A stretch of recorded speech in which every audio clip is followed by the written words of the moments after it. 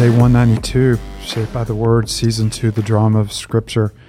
We're witnessing the disintegration of a nation, that God has called to himself and has given purpose and has blessed in incredible ways, but their tendency has always been to move away from God, just as we found in the garden, and to pursue their own ends and to elevate themselves rather than elevating the God, and to worship things of their own making rather than to worship the one who made them. So in the nation of Israel, or the northern 10 tribes, you never see, a bright moment other than the ministries of Elijah, as he challenges, the house of Israel. But all the kings drift away from him, and the nation drifts with their kings. We do come back to the nation of Judah, and we come to a high point in time of revival in the nation of Judah under King Hezekiah, one of the better kings. It would be great if we could end this week's broadcast, right here, or a podcast right here. But we're going to find something really disappointing about Hezekiah, that, like Samuel before him and like Eli before him, his son turns away from the Lord, and the heritage is not passed on. And so we'll move from Hezekiah to end the week, spoiler alert, on one of the worst kings in the history of Israel, his son Manasseh. But let's just enjoy this moment before we get there. Sorry I did that to you.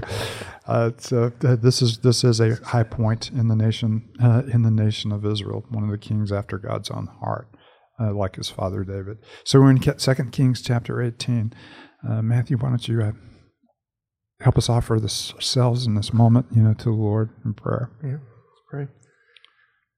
Father, we do offer this moment and ourselves to you. We ask, Father, for you to use your word to build us up and to edify us.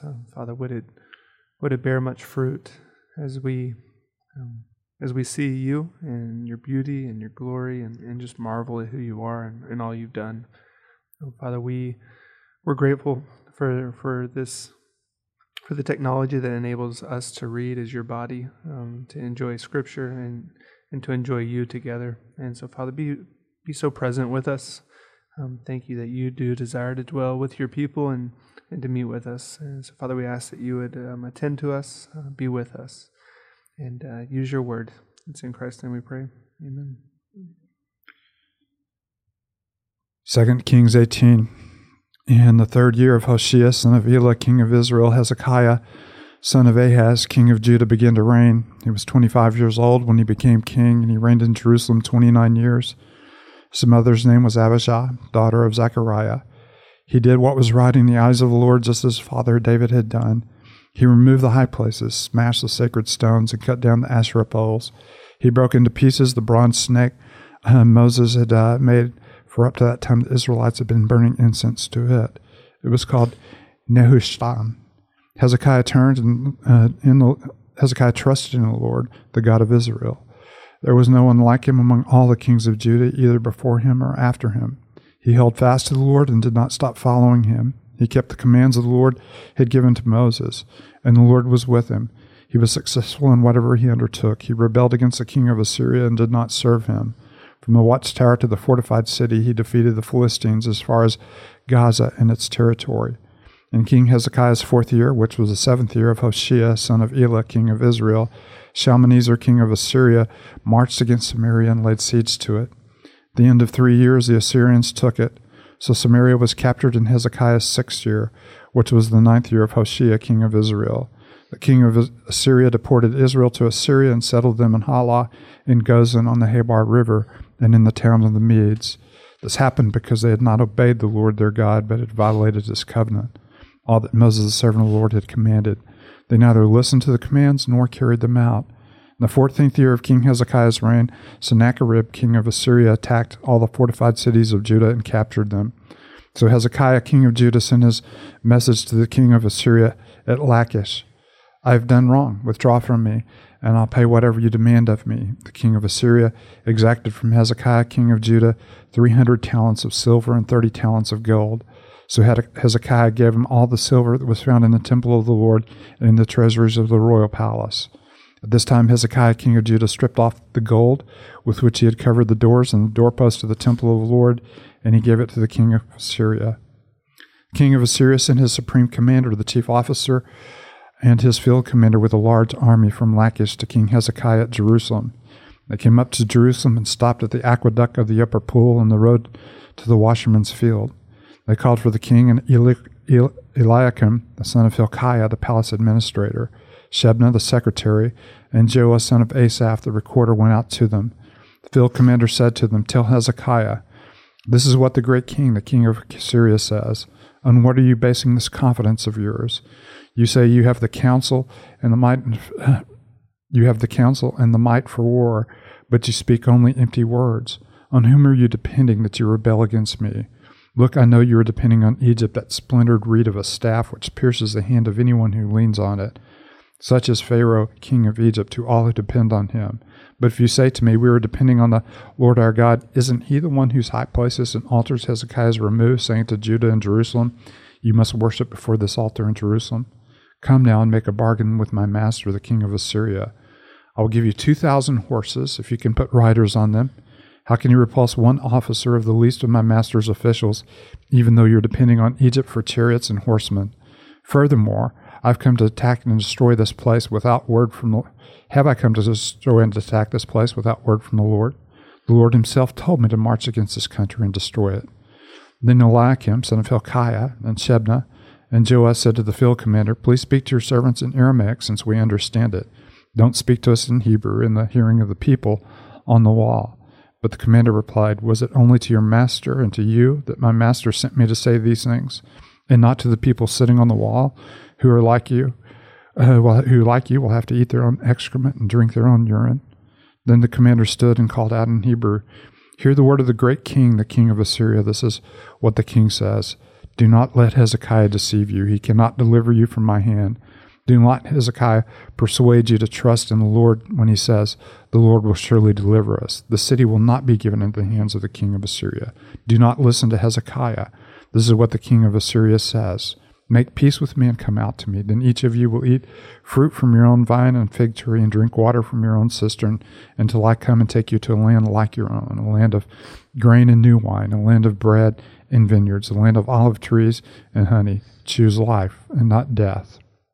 Do not listen to Hezekiah, for he is misleading you when he says, the Lord will deliver us. Has a God of any nation ever delivered his land from the hand of the king of Assyria? Where are the gods of Hamath and Arpad? Where are the gods of Sharavaim, Hena, and Ivah? Have they rescued Samaria from my hand? Who of all the gods of these countries has been able to save his land from me? How can the Lord deliver Jerusalem from my hand? But the people remained silent and said nothing in reply, because the king had commanded them, do not answer him. Then Eliakim, son of Hilkiah, the palace administrator, Shebna, the secretary, and Joah, son of Asaph, the recorder, went to Hezekiah with their clothes torn and told him what the field commander had said. So we meet in Hezekiah, a high moment. Matter of fact, not only is this praise put him, in direct connection with David, he even elevates him above David. He was more devoted to the Lord than any before him or any after him. So that's really high praise from the writer of Kings. But even though you do have this, and you do have a great moment in the history of Judah, the judgment is still inevitable. And even in Hezekiah's time, you see things moving in that direction. He's seeking alliances with other nations, with Egypt, and with Assyria. He's breaking, covenants with them. And of course, you have the king of Assyria coming in and threatening to surround him and besiege him like they had done Samaria. And of course, the people in Samaria had fallen to these, or succumbed to these atrocities where they had no food, where they were, as he says, well, I'm not even going to say it. We read it once in the podcast, so we really don't have to refer to eating excrement or drinking urine after that one single mention. So what do you guys think about? Yeah, I mean, to me, it's just, we mentioned it a couple of days ago, but then here again, it tells us, why they fell. It was because they did not trust the Lord, and it was their own sin, their own idolatry. And so even that question the field commander asks, don't listen to Hezekiah. He's misleading you when he says that, the Lord will deliver us. The Lord is more than capable to deliver Judah from the hand of Assyria. Mm-hmm. And he even says, has a God of any other nation been able to deliver his people out of my hand? Mm-hmm. And Judah's answer in this moment should have been, yes, the Lord is more than capable. Yes, it is. And it should have been, it could have been, Samaria's as well. Mm-hmm. And yet, I love that this is situated in kind of the midst of these passages, because we know as we're reading this, the problem wasn't that God's arm, was too short to save, or he wasn't powerful. It's the sin of God's people. They're experiencing the judgment for their sin. And so, just seeing that kind of situated there a little bit is almost just a telling thing for me as I'm reading this is man, God is more than capable. He is more than powerful. And yet sin, called for judgment. The problem is sin. Well, you have idolatry, but you also have alliances here, that also portray a lack of, confidence in the Lord, that you're trusting in Egypt, or you're trusting in, Assyria, rather than, trusting in the hand of the Lord, Lord himself. And so you see, kind of another failure, of political alliances being a substitute for trusting in the Lord, idolatry being a substitute for worshiping the Lord and worshiping the Lord only. So even in with this great king and these godly tendencies he has, you still see the heart of sin, of who we are, relying on things around us rather than relying on God, of valuing things around us higher than we place a value on God. And so again, we're seeing a reflection of our heart and of our character, in this moment. I like as well, just, so much of the biblical narrative that we've been reading is just a story of anticipation and of something to come. And even here, we've seen the really dark moments of Israel, and there's more to come. But there is then this moment where we see, man, there's just one. His father is David. There was no one among him, all the kings of Judah ever before him. And so we see how this kind of dark moment comes, this kind of anticipation of here's someone finally. Mm-hmm. And then, man, that's what a beautiful picture of Christ as well, that, there was a greater king that came after him, and it was Jesus. And in the dark moment of silence for hundreds of years, here comes this birth, this heralding of this son is born. And so just knowing, we see the anticipation, and then we see something good for the people here with Hezekiah, and then knowing, man, there's so much more anticipation, so much more good for the people in the coming of King Jesus. Just a cool thing to keep in mind as you're reading the story. There's a lot of anticipation. We see Judah in a desperate place because of her idolatries and her sin and their lack of confidence in the Lord, eagerly waiting, deliverance. And there will be a short-term deliverance, but there is an even greater deliverance promised, that's permanent and lasting and deep, and built on the heart and not merely the outward circumstances. So we do feel the anticipation of the gospel, as we do read this. Yeah, I think one aspect of this passage that really strikes me is starting in verse 31, when this messenger is saying, "Do not listen to Hezekiah. This is what the king of Assyria says. Make peace with me, come out to me.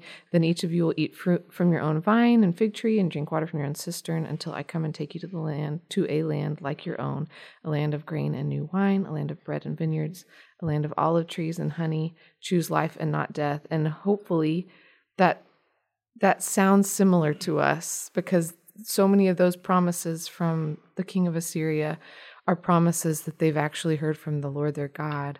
And in Deuteronomy, I'm hearing Deuteronomy in this, and these are promises that he fulfilled to them and that they have turned away from. They have turned away from the source of all these good things, and they're hearing this promise. And how tempting would that be to hear this promise and be like, well, maybe we should listen to this king. He's powerful.